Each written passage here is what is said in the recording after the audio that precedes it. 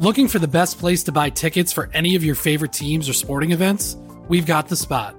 Our partner, StubHub, has been the leading ticket marketplace in the world for over 20 years, providing a 100% guarantee with every order. From a worldwide selection of live events, the widest choice of tickets and industry-leading partnerships, StubHub has what you need to purchase with confidence. StubHub, an official partner of The Athletic.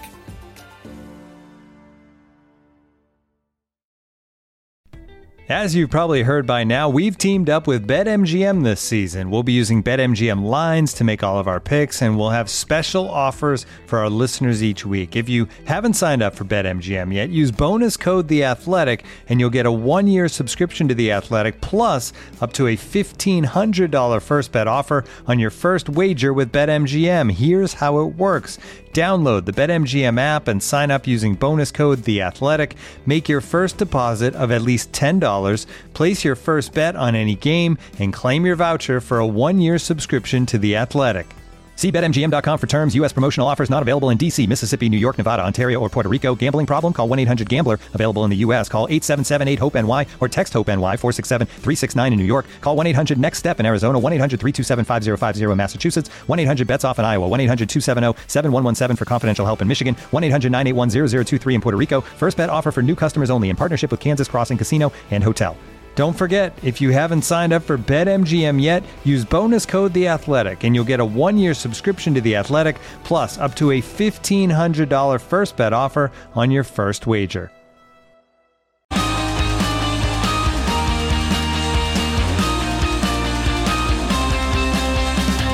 The race is on, and while we're just a few weeks away from the start of launch season, the wheels are already in motion for 2023, with the driver market soon to crank into life.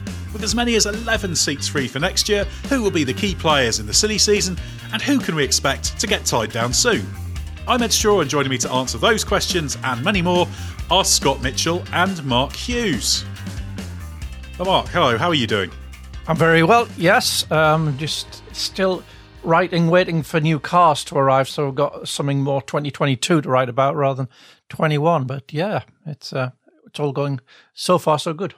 It's an exciting time, isn't it? It's all starting to slowly crank into life. And Scott Mitchell, another person who's been writing plenty about 2021 and the season to come. Are you enjoying this little hiatus before things get going? Yeah, I think it's always quite nice when you get to the off season, because it's a good chance to talk about and write about things that you don't have time to during the season itself. So that it's good in that regard. And then you actually get to the off season where you have all this stuff to transcribe and write, and you're then caught in two minds, because it is nice to be able to write about this sort of stuff. But then you're just like, I just wish I didn't have anything to write about for a little bit, just to have a little bit of time off. But it's nice because you then, you get into all sorts of stuff. And before too long, everyone's announcing their car launch dates, and attention very rapidly shifts again to the exciting part of the preseason, especially as 2022 is so exciting. It's probably the most eagerly anticipated launch season for a while. So yeah, there's a decent mix of doing some slightly different stuff compared to normal, and obviously starting to get excited again about the new season. Yeah, and it probably won't be. Well, it won't feel like long until we're in Barcelona for the first test. That's normally the way these things go. But yeah, it is a quite nice time. I must admit, sometimes you get people complaining about, this is just filler because there's nothing to talk about. But actually, it is quite fun to get into some of the topics that you don't have the chance while everything's happening to really get into some of the sort of wider and more reflective pieces. So it's an interesting time and a good palate cleanser for the season to come after the controversies of last year, which of course rumble on. But we're not going to be talking about them today. It's going to be all about the driver market. And while it might seem a little bit premature, obviously the driver market never really goes completely silent. And there's quite a lot of potential for changes next year. 11 seats, as we said, potentially free for next year. And it's not just us that thinks that. Ferrari team principal Mattia Binotto has said that there's 11 potentially available. Of course, some of those seats will be held on to by whoever's in them now, but it means there's quite big potential for things to shift around. And you've got the extra excitement of the fact that because it is new cars, there could be a shuffle in the competitive order. So different destinations could move up and down the table in terms of how appealing they are. So we're going to work through broadly team by team, just because that's the most sensible way to do it, although there will be a little bit of shooting off at tangents inevitably, given what drivers are involved. So, Mark, let's start with a team that actually has both of its drivers under contract for 2023, Mercedes. Now, we need to talk about them simply because of the question marks over Lewis Hamilton's ongoing participation. Now, we talked about that on a previous podcast. Nothing's really changed from then. But were he to walk away, that would change the driver market significantly for 23, wouldn't it? So we have to have that in mind. It would do, yeah, especially if they recruited by buying out an existing driver such as Esteban Ocon, which I would, if I had to bet on what would happen if Lewis did decide to step back, that would be my, that's where I'd put my money. But there's all sorts of different cards could start falling into place if Lewis didn't continue. Only Lewis can know if he's going to return. I'd assume he is, but who knows? Other names in connection with that seat, aside from just slotting in Nick de Vries from Formula E, would be Sebastian Vettel, Fernando Alonso, even a return for Valtteri Bottas, Nico Hülkenberg. I'd look seriously at Kevin Magnussen in that situation. I know he's got a program planned elsewhere. But if, for example, it was Vettel, then presumably Hülkenberg comes back to F1 via Aston Martin. So there's all sorts of chain reactions could be triggered if Lewis decides he isn't coming back, but it's probably pointless pondering too far down that chain, just on an unlikely, probably an unlikely what if, because of some very real vacancies elsewhere. And there's all sorts of things that can happen in the season itself once we actually get going that you never know could change things for 2023. I suspect that if Lewis does come back, there's little reason to believe that Mercedes would have anything other than a Hamilton-Russell partnership this year and next year. But it's interesting to think, you until we hear from him, we've got no idea if he's going to come back under any conditions. Maybe it would be that if he came back and won the title, maybe he would think he's ticked off a box that he felt was wrongly left unticked at the end of 2021 and decides that's it. He just wants to come back, grab that title and disappear. Maybe he'll blow Russell away and Mercedes will be left with second, have reservations about Russell and in his future. Maybe someone else will emerge with a mega 2022 season and put themselves on the radar. So it's interesting, especially even when you think of drivers who are locked down beyond a certain season. There is always sort of potential for things to change, but this would seem on paper to be the most settled of the lineups. Yeah, so overall with Mercedes, we have to be aware of the possibility, but really assume that everything stays as expected at Mercedes in 23, but be prepared for some disruption if the unexpected happens. So let's move on to Ferrari next, Scott, simply because that seems the most straightforward. Carlos Sainz joined last year on a 2-year deal, so a new contract there, surely it's a no-brainer, isn't it? Yeah, I think so. I think it worked really, really well for both parties in 2021. And I think, if anything, Sainz was the slightly stronger option than Ferrari probably thought it had signed in the first place. I think he's more than justified a new deal. I see absolutely no doubt whatsoever that he can't be the wingman to Leclerc that he needs to be at the bare minimum. And I see every possibility that he can develop into to more than that. Is he going to be on Leclerc's level? I think he can get very, very close. But I do think Leclerc is just in that sort of like uber special group of drivers, and maybe Carlos will ultimately fall, even if it's, a 0.1% short of that. But that's exactly what Ferrari needs. It's probably more than Ferrari needs for the foreseeable future. And if you look at those drivers that still have plenty of years in them, but also have plenty of experience under their belt, Carlos fits that mold perfectly. There's probably not a better driver who has that in that mix of experience and youth on his side, with the exception of someone like Verstappen, who obviously started frighteningly young. So I think Sainz is in a very good position. I would expect him to be able to lock something down for the medium term. I think I'm assuming that Carlos was signed on a 2+1 deal. So from Ferrari's perspective, now that they've seen what they've got, I think they really need to get that extended as soon as possible, because you really don't want the possibility of losing him a year or two down the line if there's suddenly a Mercedes seat becoming available or a Red Bull or something like that. They need to lock him down, and I think they probably would have been satisfied with a good solid performance, and would have just continued to let that run and take up the option of the existing contract. But I think that the imperative now is very much to get that contract extended and get Carlos nailed down for a few years. And I think on Sainz's side, he'll be keen to as well, because he's obviously been a bit nomadic at times in his F1 career, hasn't he? He was at Toro Rosso. Obviously, he was under contract to Red Bull, never got the chance with Red Bull Racing, but he had that season and a bit with Renault, then McLaren, then Ferrari. And obviously, Ferrari is the big destination for him. And because he's done so well in terms of adapting, I can't see him being willing to turn his back on that.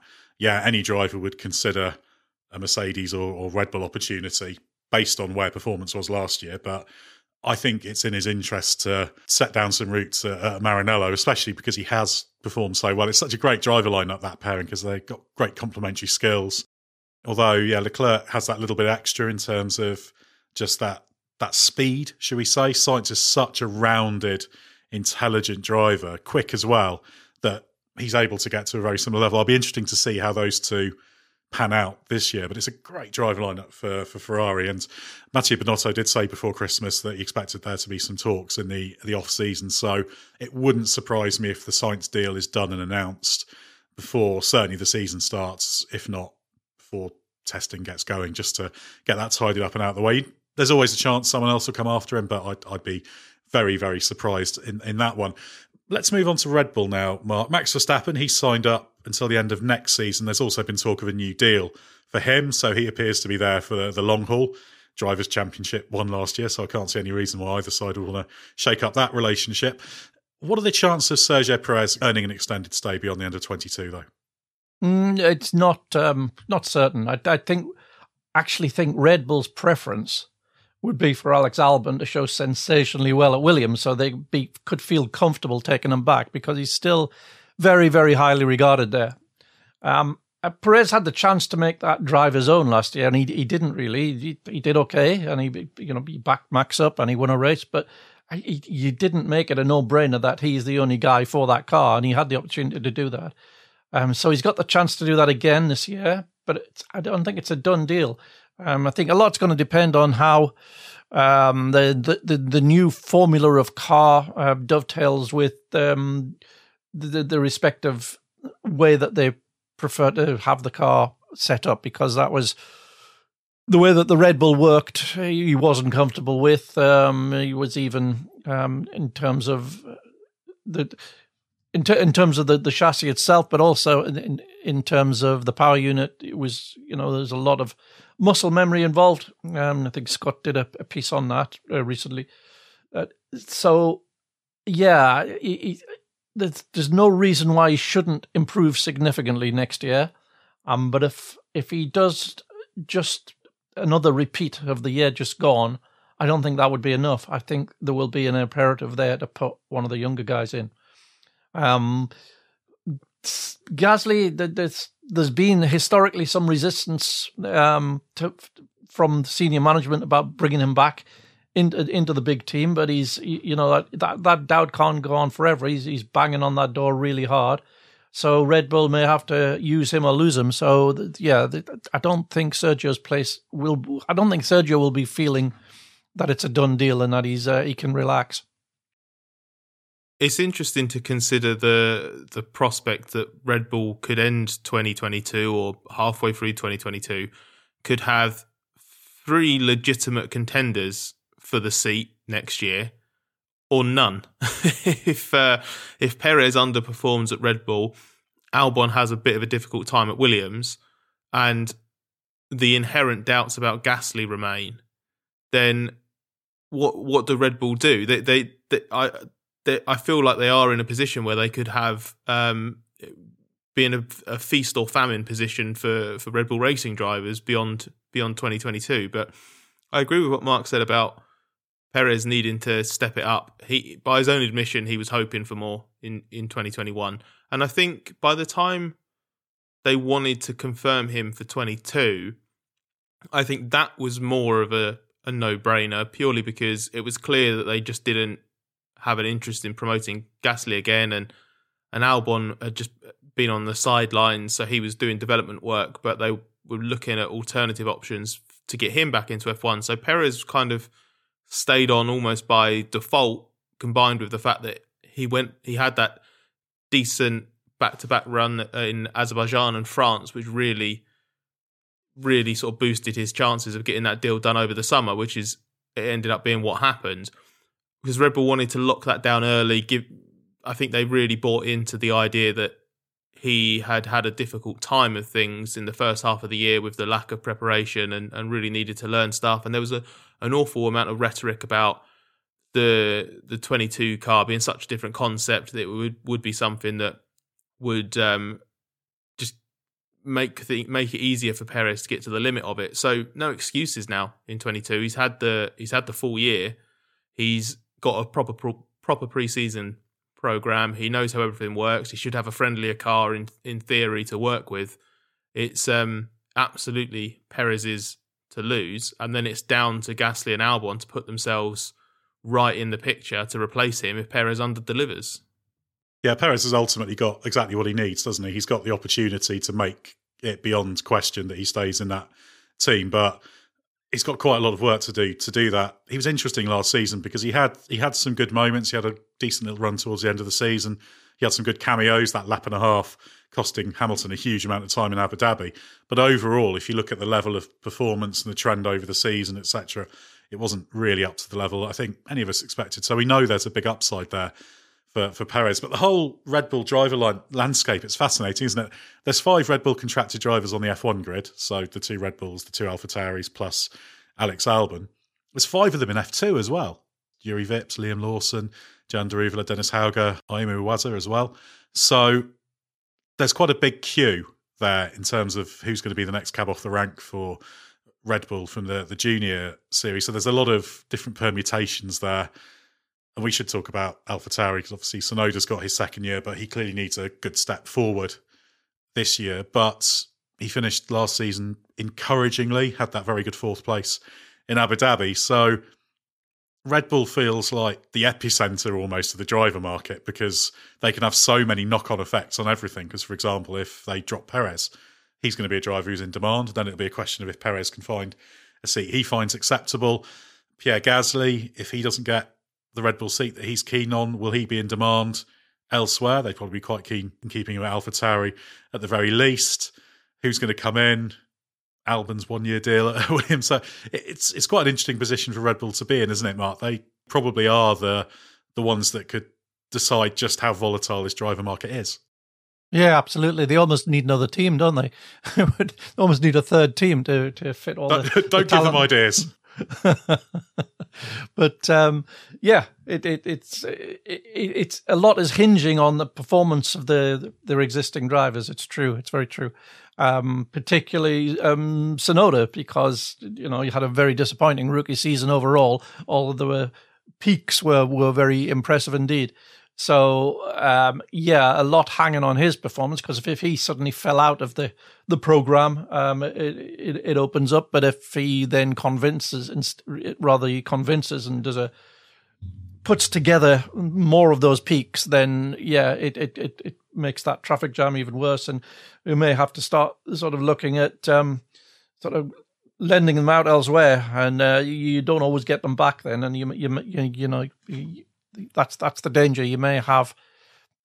That's a difficulty Red Bull have had with this system, isn't it? That sometimes they haven't felt that they've got somebody sufficiently good to demand a place in the senior team, but other times they've had drivers probably too good to be retained in the junior team for as long as they were. I'm thinking of Carlos Sainz in particular, and Pierre Gasly now. So. Yeah, it's a tricky one, but it's quite a nice problem for them to have, I guess. Yeah, Gasly's in an interesting situation, isn't he? Because he wants his next move to be a move to one of the big teams. Did a piece with him for the race website where he was saying that the next move is key, and he basically wants to put himself on pole position for the next time a top 4 team makes a change, that he's at the front of the queue. Scott, if you're Pierre Gasly, and let's say hypothetically, you're not getting a Red Bull seat for 2023 at some point in the coming season, do you say, right, I'm just going to knuckle down and carry on with AlphaTauri, or do you try and force a move elsewhere? Because obviously, regardless of his contractual situation, as Carlos Sainz showed, you can force a loan move or whatever, or try and find something somewhere else. I think it depends on whether what you see in the first 6 months of this year from other teams. Because at the moment, and I think I remember us having a conversation about this, Ed, around sort of August time when Perez was confirmed at Red Bull for 22, and I did a piece on Gasly sort of being a driver that the driver market had just moved past effectively. Your argument was he's not in a bad position because there's nowhere above AlphaTauri that looks like it will take him, and there's nowhere below that he'd rather be than AlphaTauri. So it's actually not a horrific situation for him to be in a bit of a holding pattern. And that might well be the situation he finds himself in later this year. If the pecking order remains the same and there's nowhere better than AlphaTauri that will have him, why would you move unless you were absolutely convinced by that team's trajectory? Like, you'd have to think that it would require something like Alpine or Williams or one of those teams to show that they're actually going to make big leaps in the next 2 or 3 years. And then it depends on the availability. You know, if with Alpine, for example, it's Alonso disappearing, then presumably Oscar Piastri is next in line there. You know, how watertight is Ocon's million-year contract?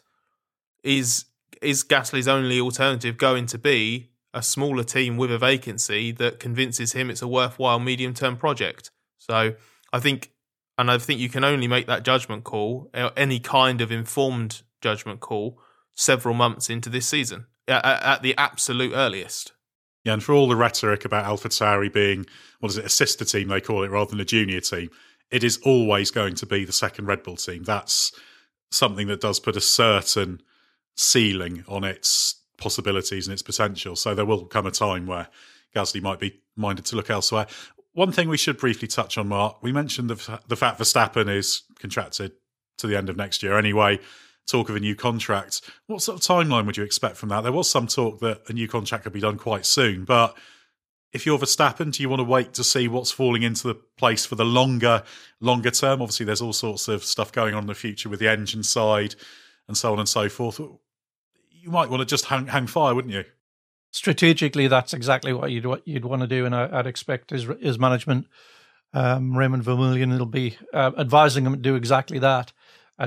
I don't think he'd be looking too hard at anywhere other than Red Bull for the long term. But you don't know what will it look like 6 months, 8 months from now. There's no need to commit so early. I'm sure there'll be pressure on from the Red Bull side to do that, to commit early. But from Max's point of view, there's no reason to. So I think you'll see that probably drag on a little bit, but my guess would be eventually it will be done. Yeah, you've always, if you're a driver in that situation, got to be wary of the possibility of sending yourself down a little bit of a cul-de-sac, because it might seem like the F1 world is at your feet, but as another mid-20s driver who just won a championship a few years ago, or about 15 years ago now, realised in Fernando Alonso, things can go a little bit awry no matter how good you are. The only thing I'd say is that Max could easily... Well, I say easily. Max could theoretically do a deal that just puts him on better terms and gives him an out. You know, if he has an exit clause that's in his favour, or options, for example, that are in his favour, I wonder if it's a good time to use his value as the new world champion and the fact that Red Bull are so overwhelmed by him and love him as a driver and an asset. I'm sure his stock within Red Bull's not going to drop over the next year or two, but the fact that it is almost certainly higher than ever gives him a good platform, doesn't it, to do negotiations. So if you're in a position where you're not actually locking yourself into 3 or 4 complete and utter locked down seasons with Red Bull, regardless of what happens performance-wise, I think it would make sense to look into doing a new deal that gets you better terms, because ultimately Max is here to race, but he also knows that this is his career, and this could be the time to cash in on his value, because you just don't know how the rest of it's going to go. So it wouldn't surprise me if they came out and did a new deal. I just would imagine any deal that goes beyond 2024 at this point, especially with new power unit regulations coming in for 2026, would have to give Max quite a decent escape route if things suddenly plummeted at Red Bull. Yeah, and that's not unusual for Red Bull contracts to have that kind of thing in them. That's exactly what Sebastian Vettel, I think, used to get out of his one back in the day when he moved on to Ferrari. So yeah, interesting to see what happens with Verstappen. Let's move on to McLaren now, Scott. Lando Norris has a long-term deal. Daniel Ricciardo's under contract to the end of 2023, so things should remain unchanged at McLaren. But can you see any scope for something to happen there? Yeah, if Ricciardo has another season like he did in 2021, then I think there is absolutely potential for that to change. Whether that is on Daniel's side deciding that he's too competitive a person to do it this way, and if he feels that McLaren was his last roll of the dice in terms of being part of a project, he might decide that he's had enough, earned enough, and there are other things he might want to do. Or it could be that on the team side, there's a mechanism that they have where they feel forced to replace him. I don't think it's what either will want. I think both of them very excited about what that partnership had the potential to be. And while that was obviously hurt in 2021, I do think that the ingredients that made it so enticing to both, I think the ingredients are still there. So it's one of those things where it theoretically should work out, especially with this being a very different car. So Ricciardo would hope that the things that plagued him characteristic-wise have just naturally disappeared because of the change in concept. If it is the same as it was in 2021, then I don't really see why either party would be keen to continue, because Ricciardo doesn't want another year or two of being smashed by a younger, faster driver, and McLaren doesn't want a seat being taken up by someone who can't, crack their car and is constantly 2, 3, 4 tenths off the pace. Even Ricciardo's form in the second half of 2021, I don't think is good enough to continue for a second and especially a third season. So I think there is quite a bit riding on that side of things. I'm not trying to be doom and gloom. I just think realistically, it's not something either is going to want to put up with for more than one more season. I'd be a little more confident that he will be able to bounce back than I would be saying Checo will narrow the gap to Max. That's just my gut instinct. I'm pretty confident that we'll see a Daniel without any hang-ups with the car and with a clean slate. I think we will see the old Daniel return. But yes, I agree, Scott. If we don't, that's far from a done deal. But you could say with Ricciardo that last year has exposed a weakness in his repertoire, shall we say, as a driver that perhaps wasn't shown up before. And I rate Ricciardo very highly. He's done some great things in Formula One, but I sort of feel the same as you, that it'll be stronger this year. But then I'm trying to delve into that and say, well, why exactly do I think that? And is there just a limitation there? Maybe a certain amount of adaptability. His driving's gone down a certain way. And in fact, James Key, the technical director of McLaren, has said it's a lot of the things that he learned that he made strengths back in the Toro Rosso days were the things that he couldn't do in the McLaren. So has he just ended up in a window with McLaren where he just doesn't work that well? And is it a foregone conclusion that those characteristics in the car will be gone? Or the other possibility is Lando Norris is the fastest driver in F1 and would absolutely destroy everyone else. Yeah, that's possible. That's also, well, Ricciardo at his absolute best certainly isn't necessarily going to be beating Norris, but even so, the Ricciardo we've seen in the past was not the Ricciardo that we saw a lot of last year, was it? Yeah, true. Because you see that comfort in the car, etc. Yeah. What do you think on this, Scott? Do you think there's a danger that Ricciardo, people say found out, I don't really like that phrase, and I suspect he won't be, but I think it's an important thing to delve down into, because I just feel that maybe that there's a risk of, just because Ricciardo's performances have been so strong in the past, that you kind of ignore potential weaknesses. I think it's probably down to the fact that the reason he was struggling, or what he was struggling with at McLaren, I think plays to one of his big weaknesses as a driver. Not in terms of the technique side of things, but I think by his own admission, Daniel has talked about the fact that he has been less devoted to the technical side of things in the past. I think he's a driver who, I don't want to do him a disservice and put words in his mouth, but he has said things to the effect of, he's someone who puts all of his effort into being in the right headspace, and he drives on feel. That's not to say he's not studious. It's not to say that he doesn't, really get into the data side of things. But I think he's talked before about not being uber technically minded when it comes to understanding, I suppose, the technical nuances of his driving style. I think 2021 forced quite a bit of soul searching in that regard to actually understand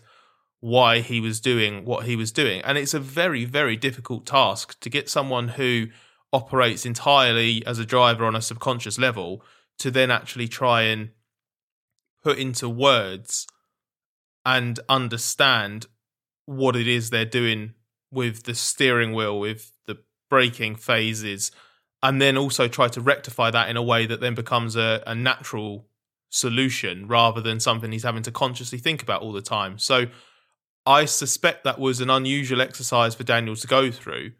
And as it's not something that perhaps comes naturally to him to study himself in that way, that probably meant it wasn't quite as easy as he might have thought to get on top of those issues. So the question is really how much progress he made with that side of things last year, because I think he did properly throw himself into it. I'm not saying he's a lazy driver who isn't interested in doing that sort of thing and he's arrogant and just says, it's fine, I'll get on top of it eventually because I'm mega. I think he did put a lot of work in. But let's just see how far he got with that. And also, if, as you said, those characteristics are baked into a McLaren Formula One car, or if they do fade away with a new technical rule set. Yeah, you'd imagine the car will be a little bit less extreme than it was in the past. Certainly the team has said that Ricciardo's struggles have actually helped them to isolate some peculiarities in the car. And I imagine that Ricciardo's introspection of last year will have probably mean he comes into this season a stronger driver than before, but we'll see how it goes. And as we've said, Norris is a hell of a yardstick because he had a fantastic season last year and just keeps getting better. Let's move on to Alpine, Mark. Esteban Ocon's under contract until 2024. Fernando Alonso's the big question mark here for 23. Lots of change going on at Alpine at the moment. So what are the chances of Alonso staying on next year, do you think? I personally don't think they're that great. I hope I'm wrong, but I've got real doubts about Alpine's likely competitiveness in this year, because what we're hearing doesn't sound all that promising, and all the changes in personnel and hints that they're struggling with reliability on the power unit, the builds behind schedule, etc., etc. So if that translates to the sort of season it usually does when you get such a trouble start, I can't see Fernando wanting to go long term. Renewing for another 3 years or whatever, in which case it's got to be Oscar Piastri, hasn't it? So who I think, even if he's not in an Alpine in 23, I am sure he will be in something in Formula One. Yeah, he's got to be on the F1 grid next year, really, hasn't he? Because he's done everything. He's won all the 3 key championships in consecutive years. So yeah, he's absolutely ready for Formula One. Scott, are you as negative about Alpine's prospects for this year? I have deep-rooted doubts about that organisation, which I just feel has just continued to underachieve ever since it got to its almost natural level in 2017. It hasn't improved at all since then. If anything, it's fallen back. And I think we've said this between us several times. It just feels like something that somehow conspires to be less than the sum of its parts. So I see no reason for that to have suddenly changed, even though, in theory, they're one of those midfield teams that is positioned to make a pretty big step. They've got an all-new car. I know everyone has an all-new car, but what I mean by that is they were using, I think, was it the same monocoque design, I think, for 2 or 3 years I think, in a row. The 2019 car, yeah. Yeah, exactly. They self-imposed that engine freeze for 2021 so that they could work on an all-new design for 2022. As Mark says, there are some hints that that's having some issues. Where have we heard that before from Renault? They change a load of stuff, promise a load of stuff, and it doesn't go properly. But so in theory, they had a lot of potential to improve. The bar could have been raised quite a bit. But this is an organisation that historically has underachieved. So do I believe that they have a great amount of potential to improve? Yes. Do I believe they have the capacity to actually realise that? I'm not convinced by that. And if I'm not convinced by that, then I know he's seeing it from a very different position. Maybe up close, he genuinely believes that it will be realised, but I can't see why Fernando would come to a different conclusion, especially because it's his career on the line. And if he thinks he's only got 1 or 2 more years at this realistically, then it's now or never with Alpine. I don't think he has any reason to give them a second year. If 22 is as bad as it potentially could be, if it's pretty strong and they're 4th fastest, shall we say, 5th fastest, but sniping and getting a handful of podiums over the course of the year, that might be enough. But if they're just midfield fodder, then I don't see why he'd stick around for another year of that. Yeah, and he'd certainly be looking for a way to jump into another team potentially. He'd probably think there's possibly one more move in him if he's lucky to have the chance to do something. We saw last year how good he still can be. But yeah, all the ingredients at Alpine are a bit worrying, aren't they? It could turn into quite a tricky season. We've already had Alan Prost complaining because obviously he's left his role with the team and was quite unhappy about the fact that it was leaked before it was done as a joint announcement as he wanted it to be. Martin Budkowski's moved on. So changes there probably needed. The key will be whether they're the right changes. But of course, this year's car is the product of the old regime, if you like. So yeah, the clock's running for Alonso. So very interesting to see what happens. Can you see, Mark, anywhere else being interested in Alonso next season? Anywhere else good, should we say? Anywhere that he thinks will be worth his time? Well, I mean, the only obvious place would be Mercedes if Lewis didn't, come back and they put him on a 1-year deal or something like that. You would jump at the chance. He'd rather do 1 year in a Mercedes than another 5 years in an Alpine, I'm sure. But no, short of something like that happening, his age is counting against him. Regardless of how good he is, the teams are going to be looking at what value they're going to get from him over the longer term. So that's what's going to count against him. But if an opportunity opens up for a one-off or a 2-year placeholding deal where he can show that his skills are still we know that we know already that his skills are very, very high still, but to demonstrate that they're still capable of taking him into the fight for a world championship, then it takes on a different complexion. But when it's only potential and when it looks like he'd be able to do it, that's probably not going to buy him a place at the top team.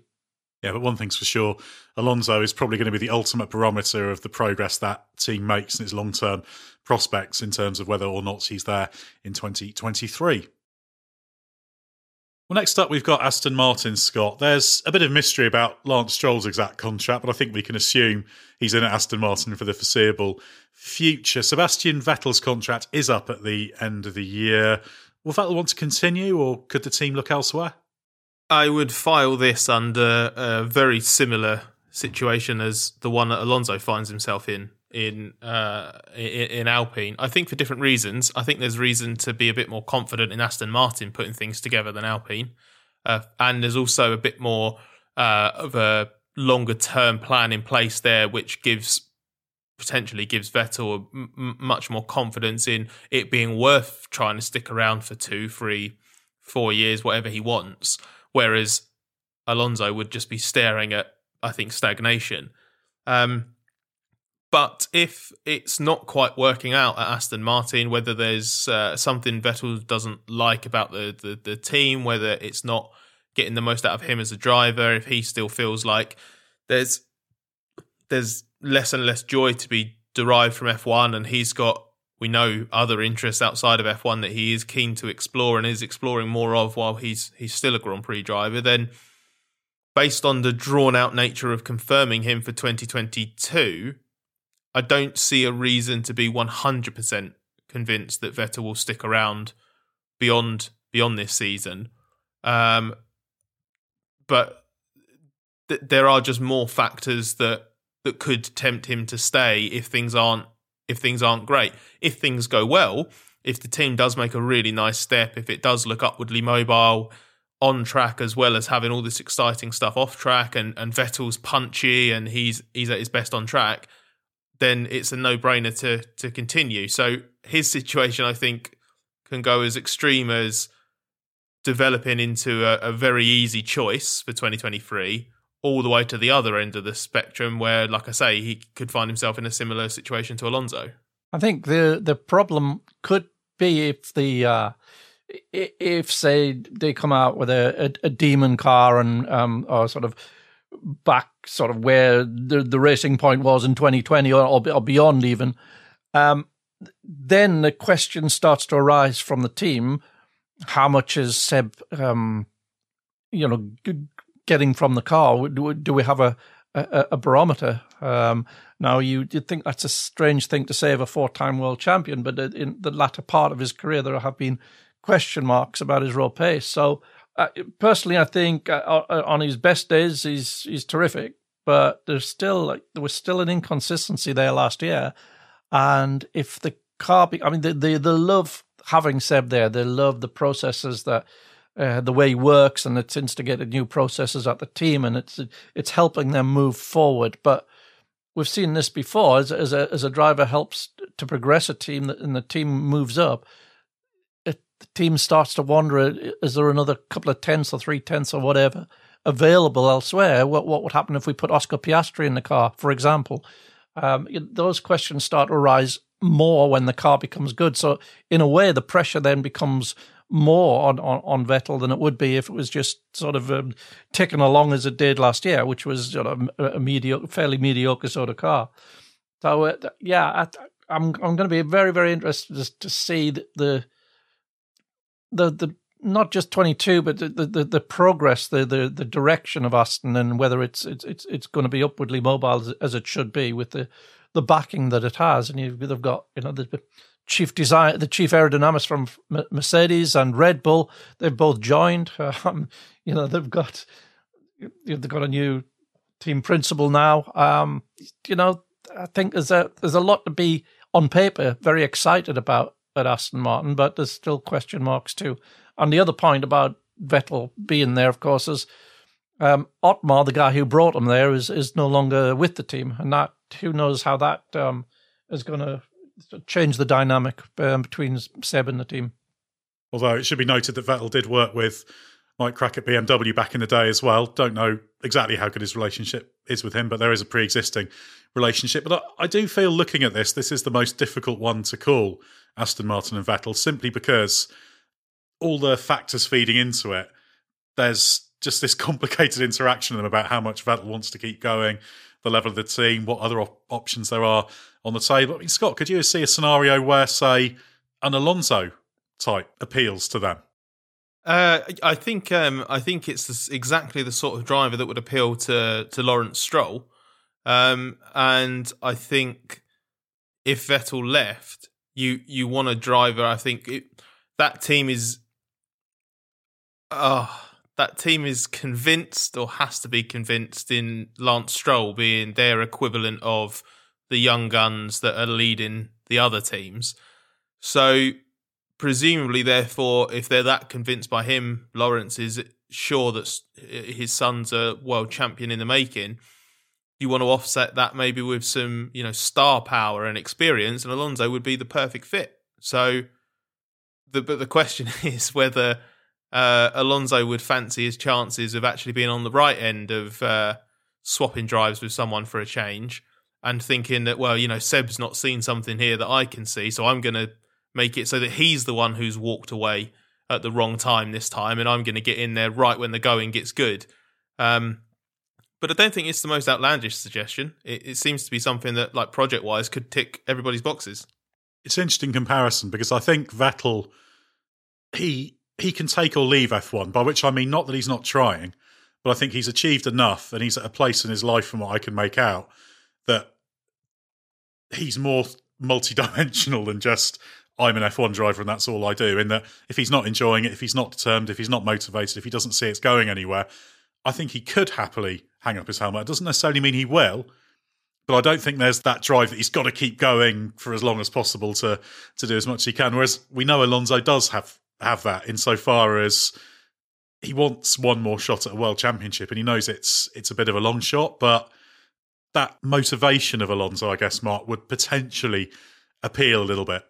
Yeah, for sure it would. But I think that there's a distinction between Lawrence's belief in Lance, which, let's assume Lawrence believes that Lance is on the same level as Charles Leclerc or Lando Norris, let's say, but the rest of the team, at a senior level, probably don't. And I don't mean that disrespectfully to Lance. I just mean realistically, they're probably not seeing the things in the same way.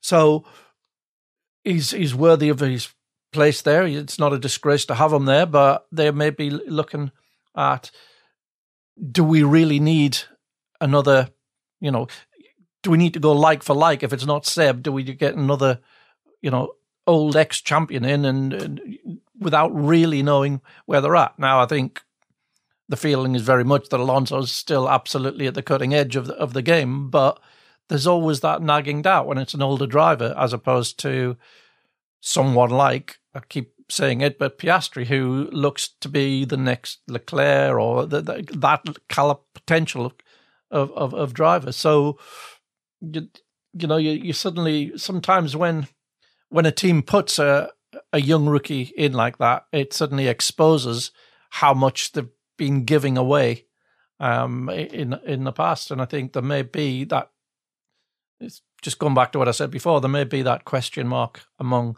quite senior people at the team that they may be leaving performance on the table.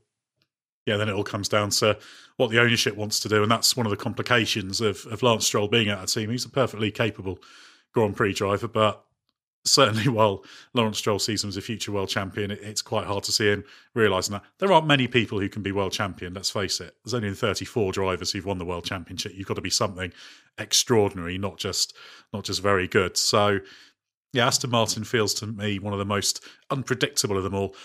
Let's have a look now, Mark, at the lower part of the grid, because that's where there's the most uncertainty, which is not unusual. So across Alfa Romeo, Williams and Haas, only Valtteri Bottas is actually locked in for next year. But if those teams are still down the back in the coming season, it's going to be a while before they see what scraps are going to fall off the table of the bigger teams. So it is a little bit more difficult to predict, isn't it? It is, yeah. To an extent, they're scavenging in the driver market. They're not sort of dictating their own destiny. The interesting one is what Ferrari does with Mick Schumacher in among that group, because hopefully the Haas is a decent car next year and it becomes a non-issue. But if not, where do they put him to keep that career progress going? If there may not be room at Alpha. Valtteri's there on a multi-year deal. Zhu's providing the backing, and if he has a very strong rookie season, it would be difficult to justify chucking him out just to make room for Mick. So the senior team looks set for a few years with his current lineup, you'd say. So where does he go if he continues to progress in his performance from what was a pretty strong rookie platform last year? It was stronger than I think most people expected. So they for sure will find a solution, but it will mean crowbarring him in somewhere. So yeah, it's going to be interesting to see what they do with that. So there's 5 drivers then across that trio of teams that have been at the back of the grid this year that aren't locked in for beyond 22.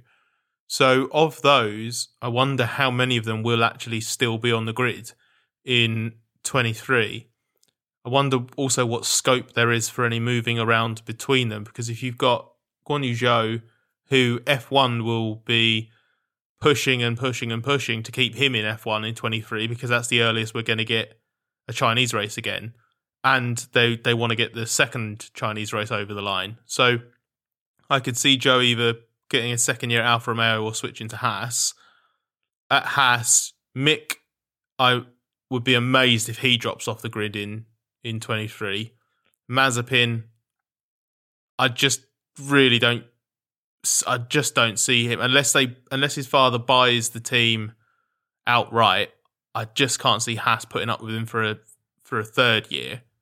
So I would say he's vulnerable. And then the Williams drivers, I don't know.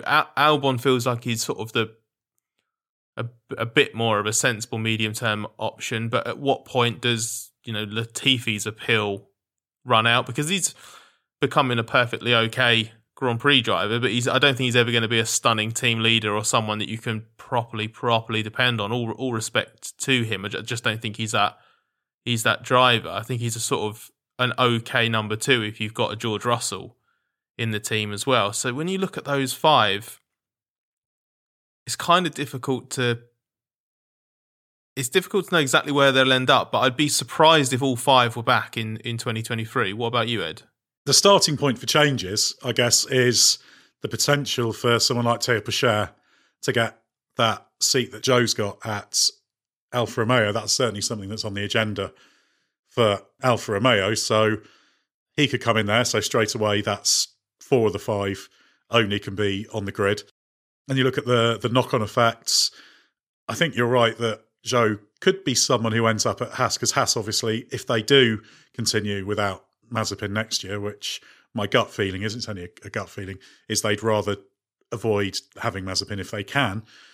They'll either need a driver with significant backing, which Zhou has, or they'll need to find a pretty major sponsor or a few big partners. Again, obviously, they're chasing sponsors and partners, all Formula One teams are, so we'll have to see how that goes. So perhaps that could be that knock-on effect. Then you've got Mazepin knocking around with money, Latifi knocking around presumably with money. We don't know.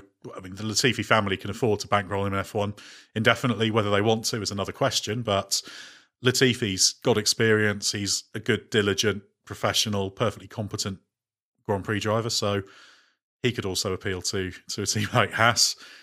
So it's just so up in the air, isn't it? Albon is effectively on trial, as it were, because I think everybody sees Alex Albon as a driver with a lot of ability.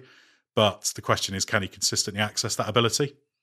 If he can do that with Williams this year, he'll suddenly be a very different proposition. So it's really complicated. And we also got to wait for who might tumble down from some of the higher tables in Formula One as well, and be interested in those drives. So yeah, it's really, really hard to tell what will happen there, and what other drivers might push themselves into contention. Valtteri's there among those 3 teams. Mick's probably going to be in the mix somewhere, and that's about as much as you can say, really, isn't it? Yeah, and obviously Mick Schumacher would probably be keen on a move higher up the grid if he can, but obviously Ferrari's 2 customer teams are Alfa and Haas, so that creates an interesting little scenario there, and you never know if there's other drivers with either budget or who have a stellar season, say in F2, can get involved in the fight. Can you see any left field candidates popping up in the coming 6 months, 12 months, Scott? I think the only other person that would really be in contention at those seats would be if Piastri's got nowhere to go at Alpine. If that's the case, I would be going after him so quickly if I were Jos Capito. I think because Williams is the team that ostensibly should have the most independence and the most freedom to pick the drivers it wants there. He'd be so far ahead as number 1 on my list if I ran that team that it wouldn't be a list. It would just be Oscar Piastri's name on a piece of paper. I just think because it doesn't matter then. Like whether you decide, okay, well, Latifi's solid and he's going to bring some money, we'll keep him around.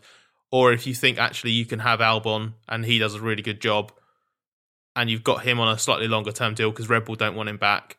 It doesn't matter. It doesn't matter then, because you've got that potential superstar, or at least a really highly rated guy in the team who you can give 2 or 3 years there and have as a project. So I just think he should be his future should be settled by the summer break. I don't know what his management have got with Alpine, if they've got an agreement of, you either tell us if he's getting an Alpine drive for 23 by July 31st, otherwise we're free to talk to other teams.